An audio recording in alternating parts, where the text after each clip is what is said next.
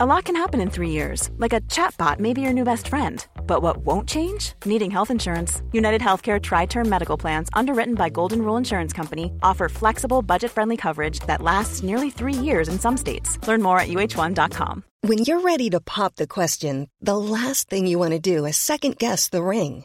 At BlueNile.com, you can design a one-of-a-kind ring with the ease and convenience of shopping online. Choose your diamond and setting. When you find the one, you'll get it delivered right to your door. Go to BlueNile.com and use promo code LISTEN to get $50 off your purchase of $500 or more. That's code LISTEN at BlueNile.com for $50 off your purchase. BlueNile.com, code LISTEN. Hello, welcome to Ruthie, Uni, Dad and me, but no uni at the moment, Ruthie. No uni. I'm back from uni. Yes, a hugely long break. December the 6th to January the 6th, something like that. A month. A month. Just right. What you say, just right. No, I already miss it quite a bit, actually. You miss uni? But then I don't know whether I should have stayed for a week and then gone back a week early and then had like less time, but I needed the time off the lessons. It's very taxing. Well, I can see how taxing it's been because you've come back with work to do. But your comment on that is it'll do sort of next week. It'll keep to next week. Yes. So you've had a week, as we say, decomposing, haven't you? Decompressing. Oh, sorry, decompressing. Well, you watched Sanditon, the Jane Austen adaptation. Yeah. All 3 episodes of that. You watched, movie-wise, what have we watched in movies? Blah, blah, blah. Well, go on, what have you watched watched? yesterday. Well, we watched that together, which we'll talk about later. But you watched random Netflix kind of movies. Oh, I watched something called The Princess Switch, which was perhaps the worst film I've ever seen. So Vanessa Hudgens, who, if you don't know, was the star of High School Musical back in the day, plays both princesses. It's in a Christmas town and they don't know each other exist, and it's never really explained why they're twins. Apparently they have some granddad who's the same, but they're not twins, they just look really, really alike. So then they switch places and they both fall in love with the other person's person who they weren't really in love with, and then one of them stays being the princess of somewhere that's called like Trinovia or we know this. No, it's called Bavaria. Which is a genuine place. Yes, Bavaria is a proper place. Yeah, so they've stolen Bavaria. Right, do they literally call it Bavaria? You sure they're not calling it No, I'm pretty sure they call it Genovia. Genovia. The land Bavaria. I call my home. That gets stuck in my head so often, the national anthem of Genovia. Genovia was the one with Julie Andrews. No, The Princess Diaries is a genuine, like, quite good film. Anne Hathaway, Julie Andrews, it's very good. It has an actual plot, it has explanations, it has exposition, it has, tension and stuff. I don't want it lumped in with The Princess Switch, which is a Netflix original film, and it is diabolical. Yes, a lot of Netflix original films are pretty poor, aren't they? But we watched it separately, but I watched a Netflix film which I then said you should watch. I did watch which was that. Marriage Story. Yeah, we'll maybe talk about that. I also saw The Irishman on Netflix. I've not seen that. That's great, but I don't think you'd enjoy it. And if you're a fan of Goodfellas, it's really good. I've never seen Goodfellas. If you've never seen Goodfellas, it would be hard for me to be a fan. Yeah, a lot of the tropes. Anyway, because you're not at university at the moment, it sort of dilutes the raison d'etre of the podcast, because we can talk about you being off university, and it sort of reverts to what used to happen. I can't give you any university anecdotes, really. No. Being not there at the moment. It's difficult. It is. But it reverts to what the original podcast was, which means that I can start with a lame joke, which is... I don't know about that. I still am a student. You're still a student, but you haven't got any York Rush for us. I have. Those still exist, yeah. I know it exists. Oh, so you still look at it while you're... Of course I do, Dad.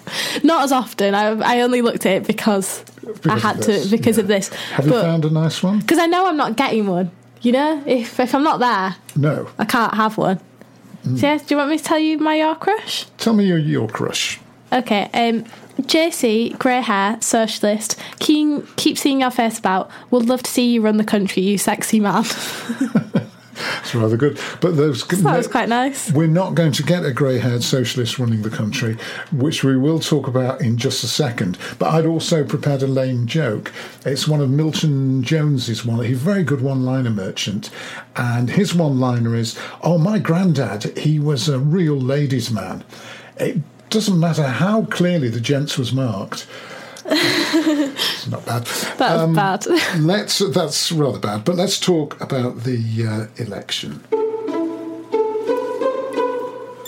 So it's now just been for context, yeah, it's the Friday the 13th. Friday the 13th, which it's is the morning. Apt.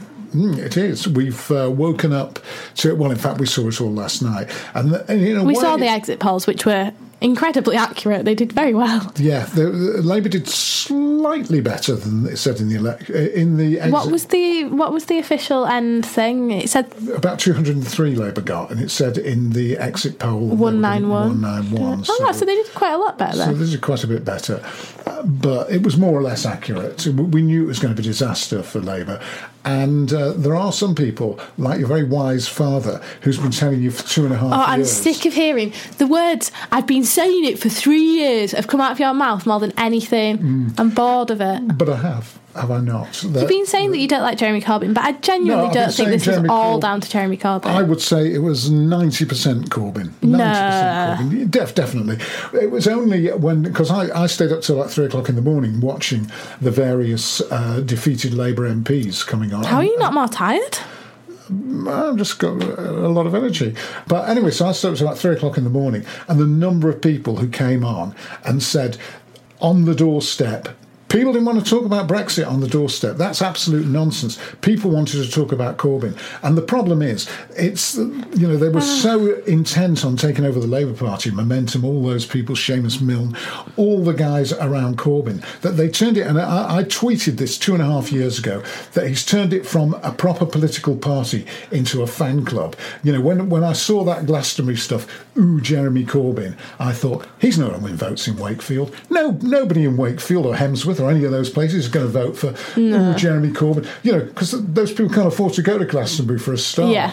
But that's why I'm saying it wasn't just a Corbyn thing, it was a forgotten heartlands in inverted commas. And Corbyn, with all his Islington Council mates, with you can't win an election in London. No, there's no way he was going to take the north of England, because they just. But he had it. That's the thing. It wasn't a question of even taking it. He had it, but lost it. It genuinely has really upset me. Like, it brought a tear to my eye. The election, when the election results started coming out. But I did warn you. I pre-prepared you. No, you were saying... No, right, I'm not having that, because I was saying to you, I think there's this big echo chamber on Twitter, I don't think they're going to get in, like, blah, blah, blah. And you said, I think they've done a lot better than we were expecting. I think the tide's really turned. These were all things you said the day before yesterday. So don't you say that it's been 2.5 years of you being absolutely sure of yourself. I was completely convinced that Corbyn was useless from the start. However, on social media, I have to say, the young people who are in charge of Labour's social media played a blinder. I mean, I was getting... Doesn't matter though, does it really? It just proves that it was Corbyn, because all that stuff on social media about the homeless, about the NHS, about all the things that they had. Whoever was running actual Corbyn's Twitter was doing a stellar job as well. Brilliant job. So that's why I thought the tide was turning, because I was seeing all this on social media and thinking, if it wasn't for Corbyn, I'd vote Labour, because... So that's why I was convinced it was I would have preferred Corbyn in than Johnson. For a start, if you were Jewish, you couldn't vote for Corbyn. You could not. Plenty of Jews did, I'm sure. Very, very few. What are you basing that on? You have no actual figures. I have no actual figures. Nobody has any actual figures. But come on. I voted Labour. Yeah.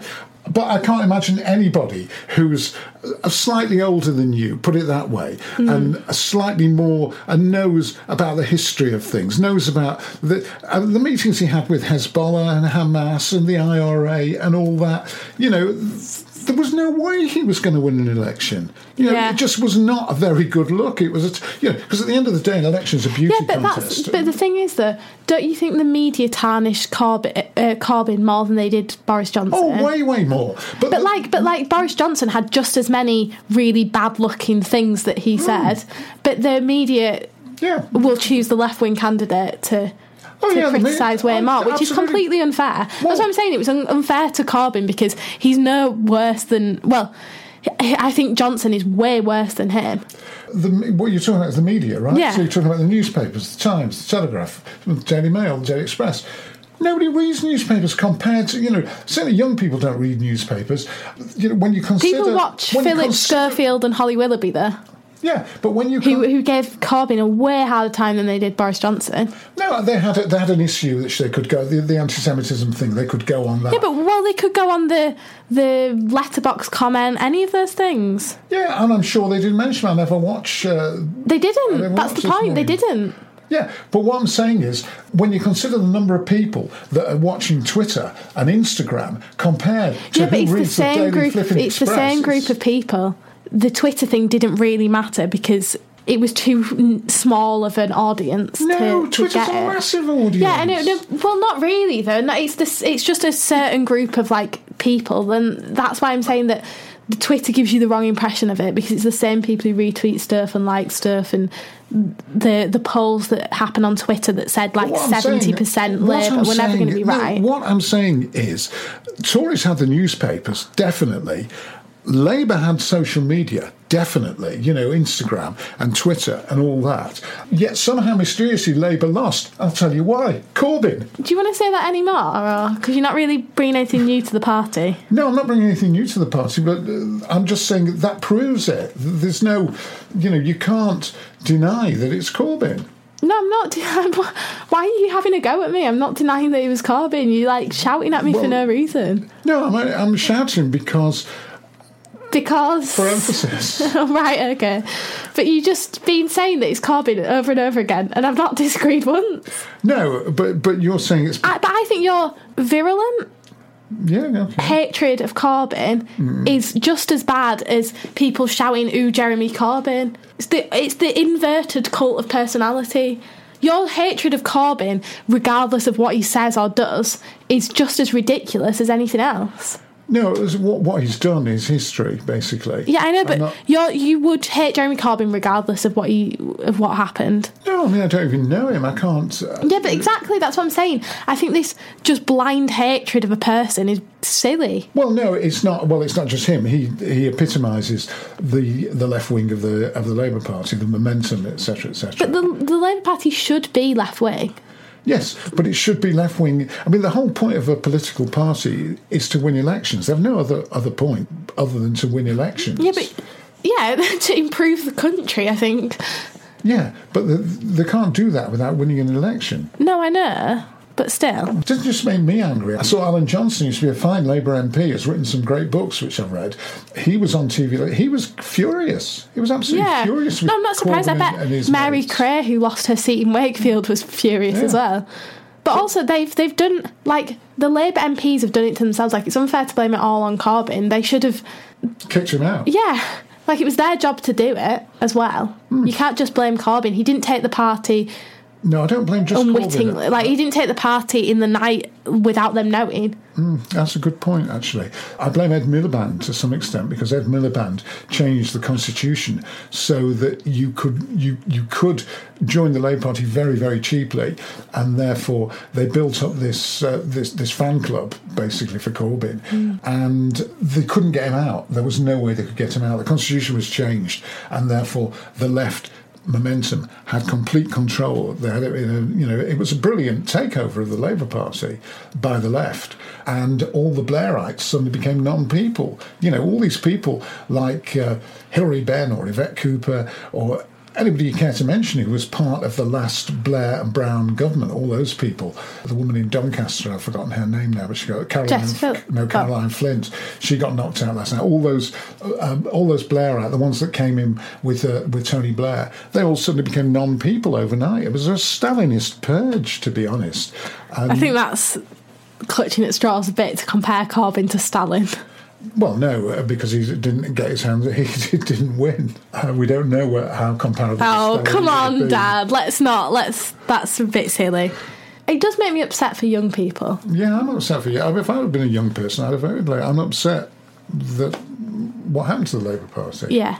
That you didn't have a party that you could vote for, thinking that it was going to do any good. Well, I just didn't think they would get in, but I didn't think they would lose quite as many seats as they did.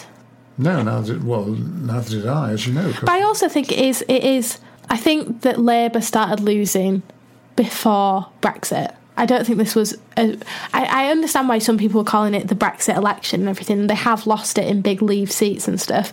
But Brexit was a symptom of stuff that was already there as well. Like, I still maintain that the Brexit election was not about Brexit at all. Well, no, obviously it was a bit, but... No, I'm inclined to agree. Not in the... Like, I think it was about a north-south divide. It was about austerity. It was about people feeling not listened to, more than it was the actual policies of the EU. Yes, I mean, and then I'm saying that was there before the Brexit election, and this election is not a Brexit election. It's about all that other stuff. You're now agreeing with me. This wasn't a Brexit election. It was a Corbyn election. No, I'm not saying it was a Corbyn election solely either. I think it was more complex than that. No, but if people had wanted to protest about austerity, about public services, about libraries closing down, whatever, the natural protest isn't to, let's vote for the party that's been in for the last 10 years. No, but I'm saying that I think they voted against their current MPs. No, I don't think there was any evidence in Wakefield, for instance, that Mary Cray had become sort of suddenly unpopular. So I just don't understand why people vote Tory then. Don't say Corbyn. You're annoying me now. Problem is, with you not being at university, we can't talk that much about university. You got a month off. Yeah, but I was going to talk a bit about coming home. All right. It was very weird. Yes. The first night back in my bed and stuff. I didn't sleep very well the first couple of nights. It felt unfamiliar. Your bed was too comfortable? Too comfortable, yeah. I was used to... No, my bed at uni is really comfortable. Is it? The mattress topper. It's key. No, it's just weird. Like, also, because I'm in a twin room, I was really not used to it being completely silent like that. And usually, I'm drunk when I go to sleep, so that helps. It was just weird not having someone else's, like, breath there or whatever. It was just strange. Because I've not slept in a room on my own for, like, months. A couple of months. Yeah. Well, that's still months, plural. Yes, months, plural. Also, I was there for 2 months, 3 weeks, which is really closer to 3 months. All right. So that was weird. It was weird, being on my own for the first couple of days, sat in my room or whatever, because it's always so busy and, so much is happening at uni, and there's always, someone around, or you go and sit together or whatever. And so that was really weird. But now, it's fine. Yeah, because you've sort of settled in at home, haven't you? Yeah, I've settled right in. Yeah. Yeah. Waiting for your food to be served to you. Oh, it's so nice being able to go to the cupboard and just opening it and having selection. That's the thing. It was not just that I would have nothing, it was the choice. I would never have a choice of things, but now I have a choice of crisps, a choice of biscuits, a choice of pastas. Different shapes. Different shapes of pasta. Oh, brilliant. So good. Yeah. Yeah, it's like living in a different world.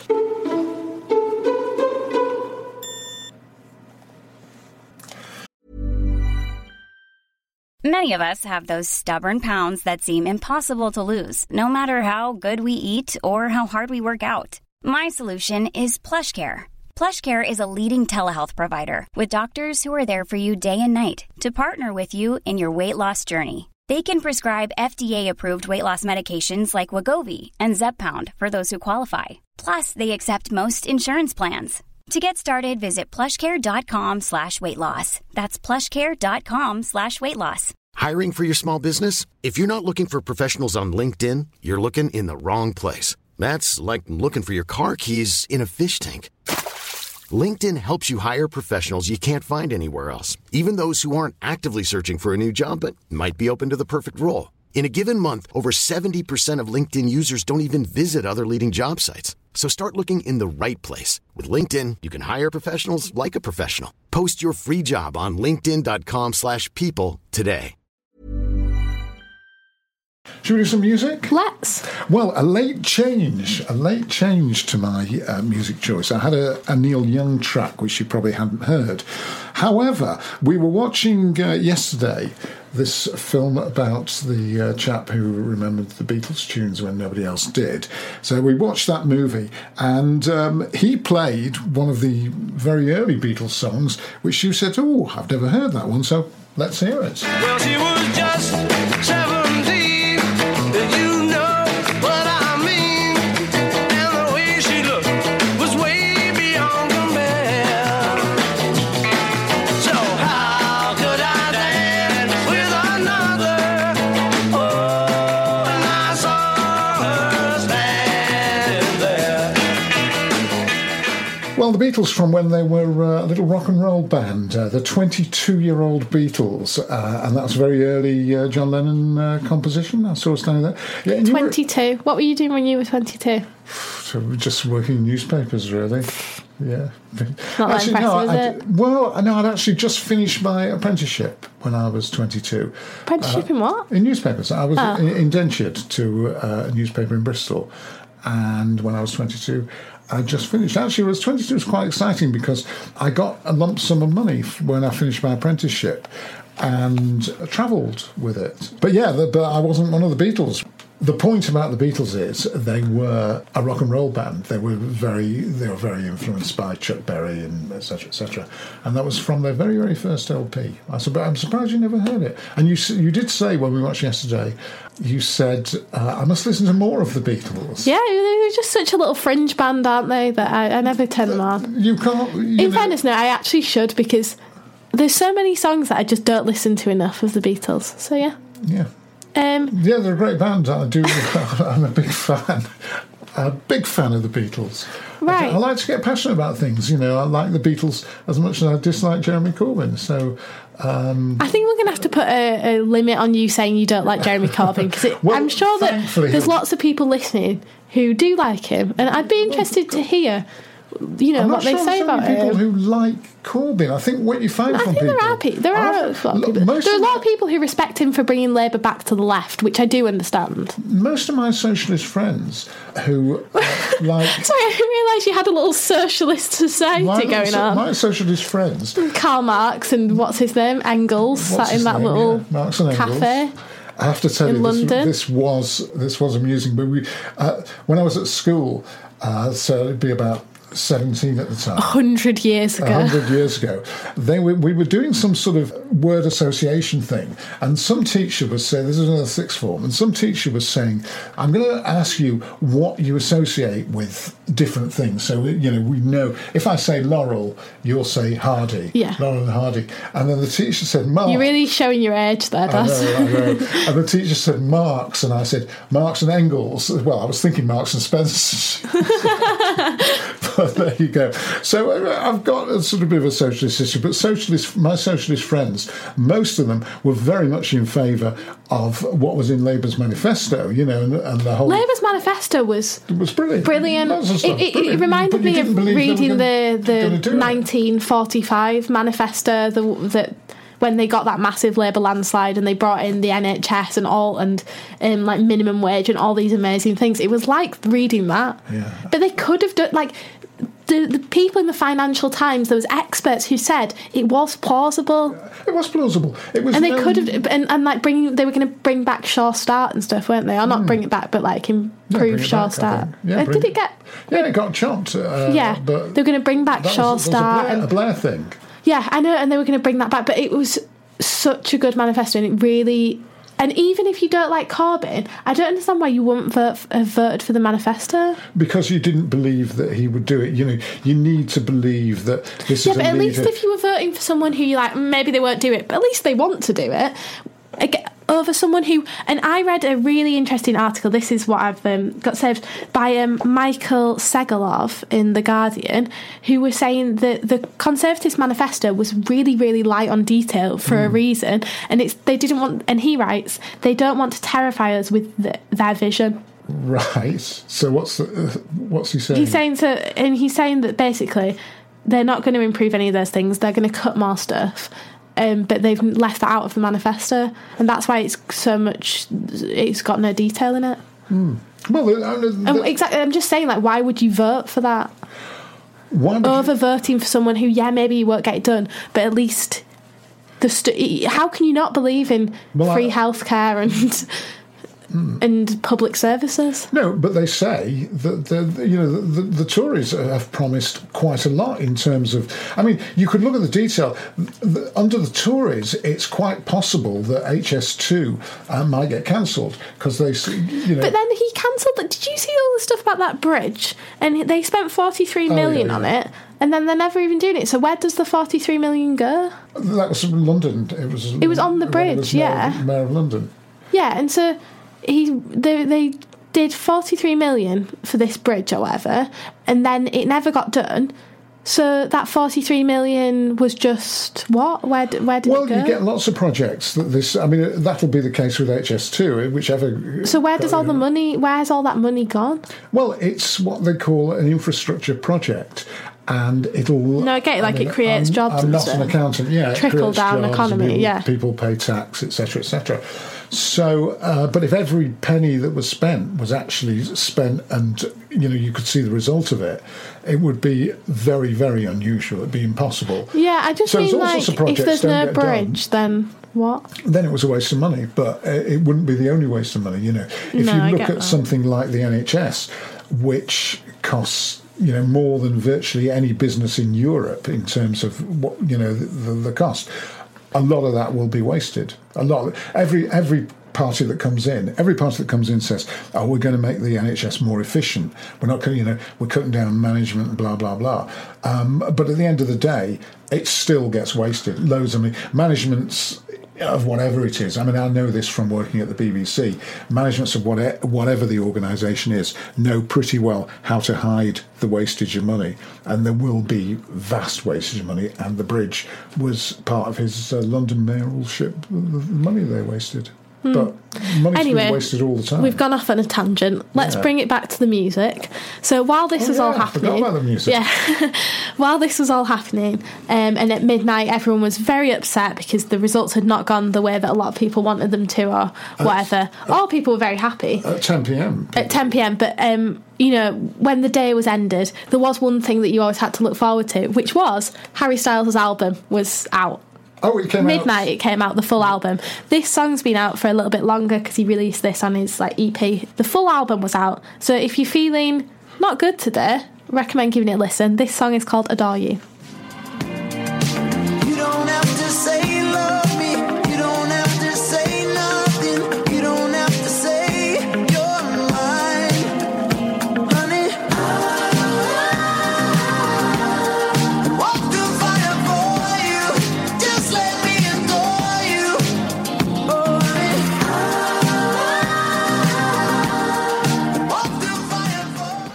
Adore You by Harry Styles. Good clean pop, Dad. Good clean pop, isn't it? No, but genuinely, the album is actually really good. Of what I've listened to, I've not been able to listen to it all. It's called Fine Line, and it was out at midnight last night.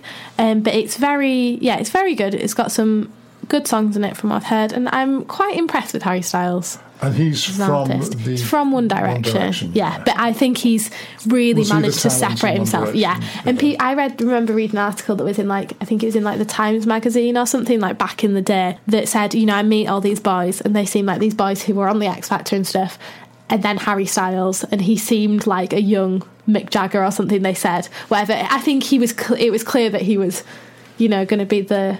What of the other bands that have had one person who got famous? He's the Beyonce. He's the Beyonce, or the Robbie Williams. Although you see, Robbie Williams is rubbish. Robbie, is he the Gary? I don't think he's the Gary either. He's the Beyonce. The Beyonce of Destiny's Child. Beyonce of Destiny's Child. Beyonce, Kelly and Michelle. Right. Or he's the George Michael of Wham rather than the Andrew Ridgeley. Yes. Yeah, we got it.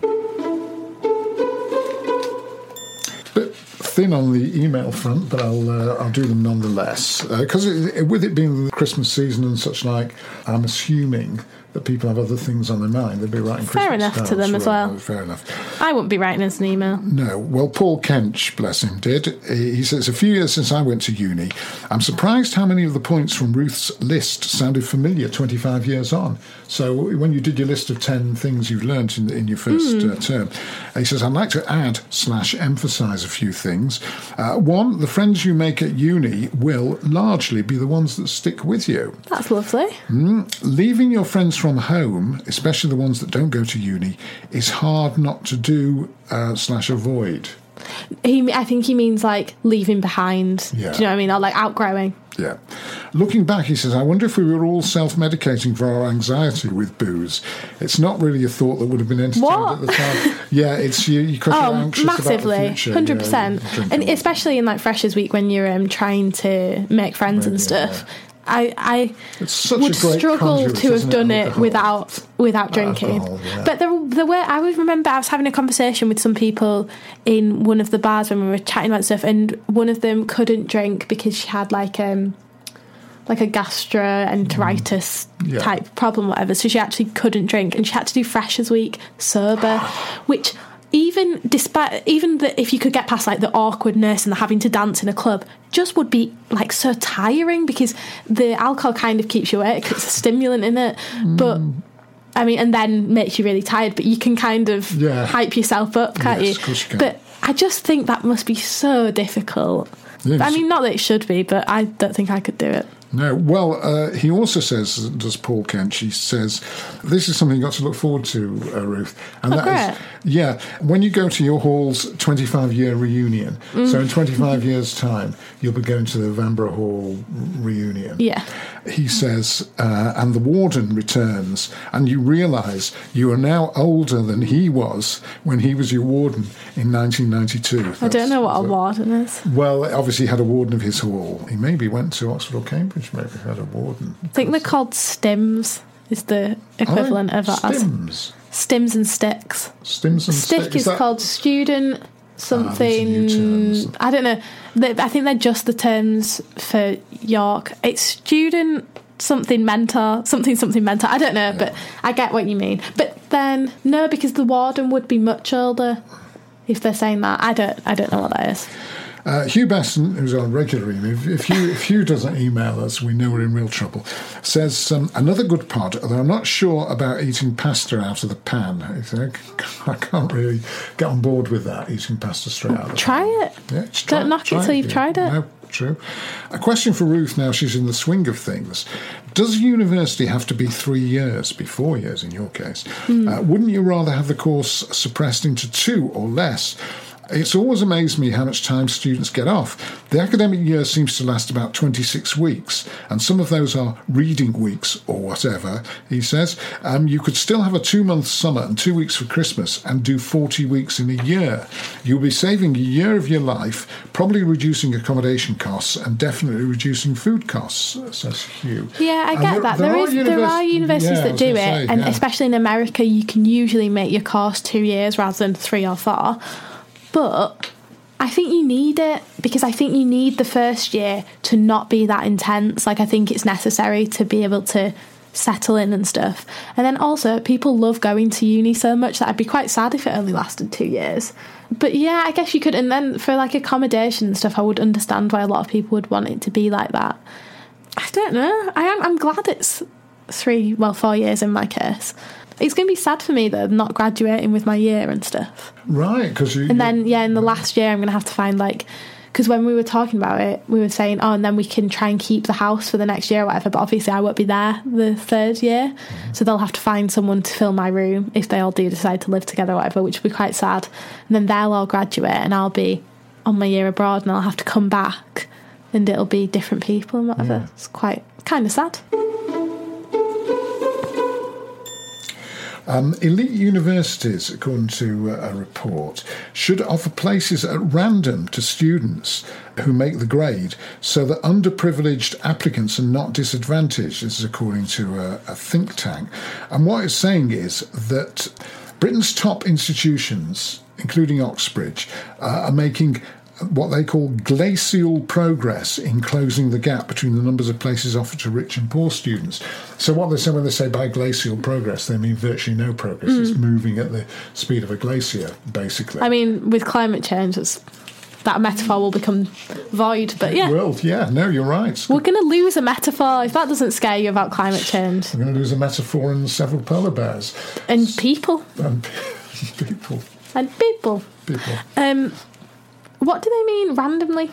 Well, what they're saying is that the argument is that a lottery with applicants who achieve certain A-level grades selected at random could be the radical approach to speed things up. So if you just did it by lottery... It's not really fair, though, is it? Because especially with places like Oxford and Cambridge, it's not just about the grades that you get. Well, yes, but which is a bit of a problem, but yeah, what it's saying is that the current system with interviews and all that is favouring more privileged students, if you like. Yeah. Whereas the system that they're recommending, just at random, would actually turn out to be fairer. Yeah, I guess so, but then it's also not fair. You know, there's some people who aren't suited to Oxford and Cambridge, and I think the interviews sometimes they're wrong, I'm sure, and sometimes I bet they pick people because they're because they're Oxford material, their parents went to Oxford or whatever. I'm sure they do that, but sometimes I think they do select people who would glacial. Yeah, I know, but sometimes I think they do weed out people who are just not cut out for that kind of study. Like, I'm sure if I'd have gone to an interview, I wouldn't have got in because it doesn't suit me at all. And that's what I mean, like, if they just did it randomly based on people's grades who had applied, and there's lots of people who apply who are not suited to it, and then they'd be getting in randomly. Like, I'm not sure it would actually work. Well, they're only not suited to it because those institutions are like they are. No, I mean not suited to it as in they wouldn't like the type of study it is, the intensive study. But is it not as intensive as going to the Russell group? No. It's Oxford and Cambridge is completely different. Their terms are shorter and more compact in terms of like what they do. The way that they measure things is different. Like, they're very different schools. The terms are shorter. So the terms are shorter. What, even than yours? Yeah, so their terms are shorter.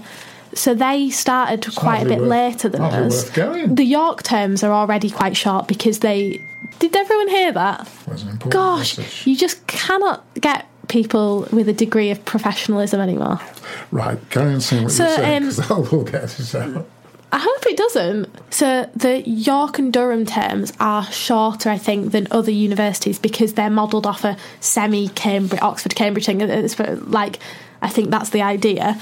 At York, when studying English Lit, I'm trying to remember, I think they do one formative essay every 2 weeks or something. I think that Oxford and Cambridge do like 2 a week or something.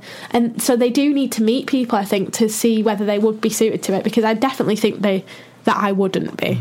And so, it is a different form of study. So what you're saying really is that Oxford and Cambridge can't change. They've got to sort of stay I think they can change. I think there should be higher quotas to meet, and they definitely still do select people who are white and middle class, regardless of whether they've been to state or private school. I still think that's a problem. But well, this is supposed to solve. I know, but I'm saying that I don't know whether that would actually work, realistically speaking. Okay. Let's talk about dating. Let's talk about dating. Apparently, this is a report that I really... I mean, I really got on board with this. Did you? Yes, I did. It's a study published in something called the Journal of Social and Personal Relationships. Sounds like bull, but okay. Well, what? The Journal of Social and Personal Relationships, right. But I agree with this 100%, right? Good looks and charisma. So you're right, you've got those. I think you might be biased, but whatever. Good looks and charisma can help, but in the world of online dating, grammatical pedantry might be the ultimate turn-on. Researchers have found that singletons searching for love on dating websites are put off by poor spelling, typos, and informal diction. The research, which looked at nearly 800 members of a large dating website in the Netherlands who were asked to read fictitious profiles profiles with and without language errors. They were then asked to rate the attractiveness of the profile owners. So what it's saying really is, if you're ungrammatical and you make typos and things in your dating profile, that will put people off. And it would certainly put me off. And I suspect it would you. If you read an ungrammatical thing and you thought somebody was ungrammatical, and it would just make them seem like I think it would be two things. It would make them seem stupid and also like they don't care. Rather than like just the grammar. But I'm just saying, if I saw somebody and they'd use less when it should be fewer, I couldn't. No, that wouldn't. That definitely sure? wouldn't. Wouldn't put you off at all. Definitely not. You know what the key in online dating things? Dogs. If you've got a picture with a dog, you're something like 25% more likely to have like a swipe right on Tinder. Not if you're young. If you're 19 no. Would they expect you to own a dog? Not to own a dog. It's just the having the dog. Just having in the profile. Yeah, it's genuinely, the statistic is mad. I can't remember what it is exactly, but I think it may be a sort of class/education thing. If you see somebody whose profile is ungrammatical, full of spelling errors, that sort of thing, you might think they're a lower caste than you, if you like. Sorry, when did we start using the word caste? Just now. I just thought it was the appropriate No, we're not word. bringing it back at all. Apologies. What's wrong with the word caste? Are you not allowed to use that? Well, because it was really... First of all, it's massively outdated, and also it refers to the Indian. Yeah, they use their usage of it, and it was really racist and stuff. Is that racist? I wasn't talking about Indian people. I was talking about that's where the word comes from. Yeah, that's what they used to use it for. No, we're not using that word. Lots of words come from Indian. The word gymkhana comes from Indian. I don't know what that is. A gymkhana, it's an equestrian event. Right. We'll leave that there. Comes from India. There's a lot of words. I don't think it's a class issue, to be honest. Don't you think so? Do you not think when you see bad spelling and bad grammar? No, I think it's just an intelligence thing. I don't think it's a class issue. Okay, it's interesting. I think there's a tendency to make everything a class issue at the moment. Not just at the moment, but I think forever. I think it is. You'd rather go out with someone nice and middle class, wouldn't you? No, I'd rather go out with someone who's lovely and nice and kind. Subconsciously. No, I think grammar and spelling is very, very important. I agree, but I don't turn it into a class issue. Well, I'd rather go out with someone who's kind to me than someone who's... That's why I said caste rather than class, because I think it is a different thing. I may be using the word wrongly, but I think it's an intelligence thing. I'd rather go out with someone who's smart, and also someone who's careful over messages, because it shows that they care about what they're saying to you. Well, listen to this. I was reading The Guardian this morning. I'm here to do nothing but listen, Dad. I was reading The Guardian this morning, and they were talking about Boris Johnson. Other newspapers are available. Other newspapers, especially The Times. The Times, which we enjoy. We really enjoy. But anyway, I was reading The Guardian online thing about the election, and Boris Johnson was saying that he realises that a lot of these voters in the north who voted for him, he says, we realise you may only have lent us your votes, and The Guardian spelt lent, L-E-A-N-T. And I stopped reading at that point. The Guardian was not my date for the morning. Come on. Because, lent, L-E-A-N-T, lent us your votes. Very, very bad. That's a lot of that is due to the fact that newspapers, I'm just saying it's quite an easy mistake to make, that. That would put me off someone, though, yeah. Yeah. And it would put you... More what would put me off is ridiculous use of emojis. Really? Just like taking obscure... So I don't mind the odd cryy laughy face. That's fine. I prefer to just use a colon and a bracket, personally. That's fine. But it's the usage of emojis that only your mum uses. The one with the two, the little praising hands, multiple thumbs up, the one with the little sweat. What are you doing? Just stick to one emoji, but not even many. The usage of emojis really... And get your spelling right. Yeah. And don't start a sentence due to this. You may have seen my tweet the other day. If you go on... that doesn't annoy me at all. What? But it's wrong. It should be owing to. Yeah, I know, but if it... grammar's only there for the clarity of expression. And being pedantic over grammar for no particular reason is just silly. When people are literally... And then they're like, well, no, not literally, is it? It's figuratively or whatever. The meaning That's of literally important. has morphed into something else. Like, language isn't a static thing that doesn't change. Like, it's silly to be pedantic over stuff that when the expression is clear. I think it's not silly to be pedantic over literally, but simply because... No, I think it's overused. But It's well overused, but also there is, literally, if you say, I was literally blown away, you then sacrifice the use of when you were, in fact, literally blown away. Say, for instance, no, but, you're in an explosion. the you meaning want of to say, literally has changed. well, it shouldn't change because... Why shouldn't it change? Why can't Because it change? you need a word to say to stress the fact that you weren't blown away in that you thought that the new Harry Styles LP is very good. You weren't literally blown away by Harry Styles. Then you sacrifice the use of a word for when there is actually a gas explosion in your house and you were literally blown away. Right. Well, if you I don't think we're going to reach an agreement on this particular. Well, I don't think there's two ways about it, because if you say the gas cooker exploded and I was literally blown away, something, oh, you enjoyed it then, did you? It was great. No, that's not... Oh, okay, whatever. Would you like to know what's the most played song of the decade? Yeah. Oh, wait, I think I already know. Is it One Dance by Drake? No. Oh, he was on Spotify. There was loads of stuff about him being like most people's like artist of the decade and stuff. Well, the most played song of the decade, and it's somebody we've seen quite recently on the screen. Just go on, just tell me. Ed Sheeran. Oh. It was Ed Sheeran and Shape of You is the most played song of the decade.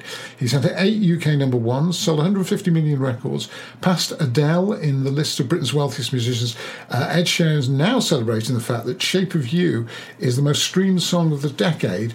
That's ridiculous. It's racked up more Spotify listens around the globe, 6.5 billion Spotify listens than any other track between 2010 and 2019. Because Spotify have just released That's mental, really. all their lists, haven't they? Presumably they sent you them on. Yeah, my Spotify Wrapped. Yeah. Although I didn't get that. Or, you did. You definitely did. I did, well. You always say, oh, and I never... You and Mum both do it. Oh, well, they never sent me that. And I'm like, no, they did. You just didn't see it. There is a difference. Have they banned canteen trays at your university to cut waste?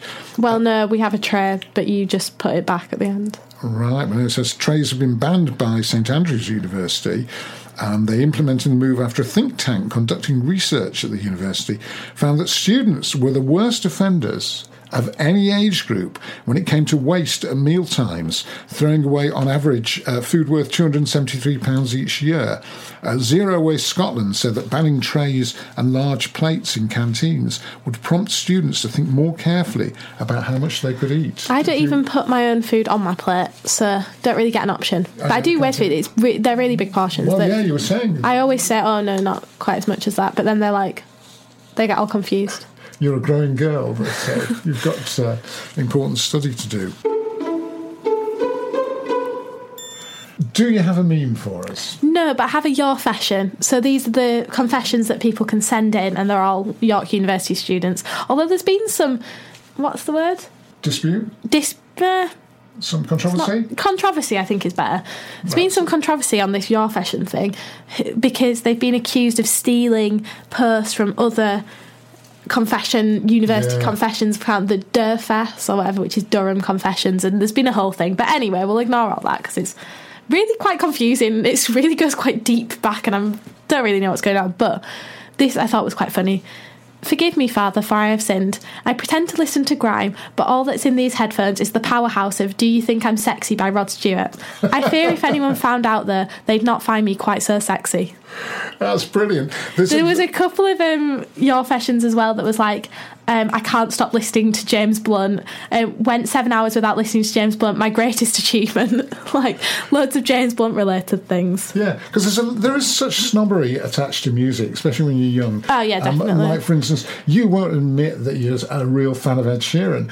I'm not a real fan of Ed Sheeran. I just don't think he's terrible. I don't love Ed Sheeran. When we watched yesterday, the sort of fairly average film about the guy who remembers the Beatles and nobody else remembers the Beatles and all the songs are written by him, etc. Fairly average. Dad did cry there. Yeah. Well, I always cry at films. I mean, it started off as a good film, didn't it? The first 20 minutes was funny.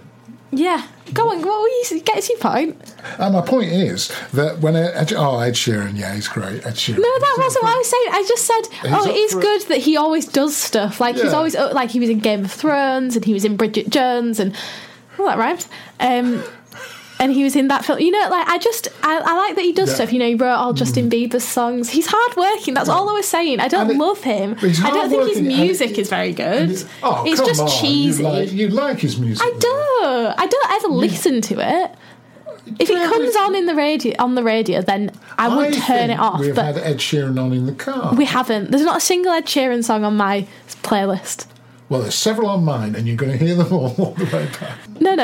No, okay, but there is a lot of snobbery about music. Oh, yeah, definitely. Between the ages of 12 and 14, it was mostly just me pretending to know the words of songs I did not know the words to. And also sad, pretending not to like very, very popular acts. Yeah, probably. Have a lesson on this. When ABBA came out, when ABBA were out in the 70s, and Dolly Parton and a lot of others, and some of the disco songs. I love Dolly Parton. Yeah, Earth, Wind and Fire, all that.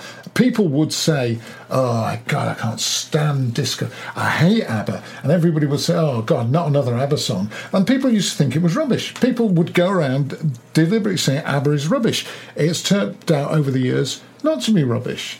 But everybody said it was. So be careful what you reject. In 20 years' time, Ed Sheeran will be cult listening. Yeah, of course it will. And all that other stuff that people reject as being too cheesy. Now, one of the reasons we may not be getting many emails at the moment is we haven't actually said the email address. No. The email address. If you do want to get in touch, it's Martin and Ruth Podcast at gmail.com. That's Martin and Ruth Podcast, all not underscore, what's it called? All lowercase, at gmail.com. And one more time, because I have to say it 3 times. Oh, you want to do it once? Rule of 3. Okay, go on then. Martin. Just say it. I'm going to. Martin and Ruth. No, just say it, like, just normally. If you do want to get in touch with us, it's Martin and Ruth Podcast at gmail.com. We'd love to hear from you. You may agree or disagree with some of the views expressed, whether it's about grammatical accuracy in dating or Jeremy Corbyn and the uselessness or not thereof. And if you are online, you can go onto Spotify and hear the 2 songs from this week in full on the Spotify playlist and all the other songs from all the other weeks. If you just type in Martin and Ruth or Ruthie, me and my dad, but Martin and Ruth Podcast or Martin and Ruth or whatever, we'll get you there. So see you next week. Mom deserves the best, and there's no better place to shop for Mother's Day than Whole Foods Market. They're your destination for unbeatable savings, from premium gifts to show-stopping flowers and irresistible desserts. Start by saving 33% with Prime on all body care and candles. Then get a 15-stem bunch of tulips for just $9.99 each with Prime. Round out Mom's menu with festive rosé, irresistible berry chantilly cake, and more special treats. Come celebrate Mother's Day at Whole Foods Market.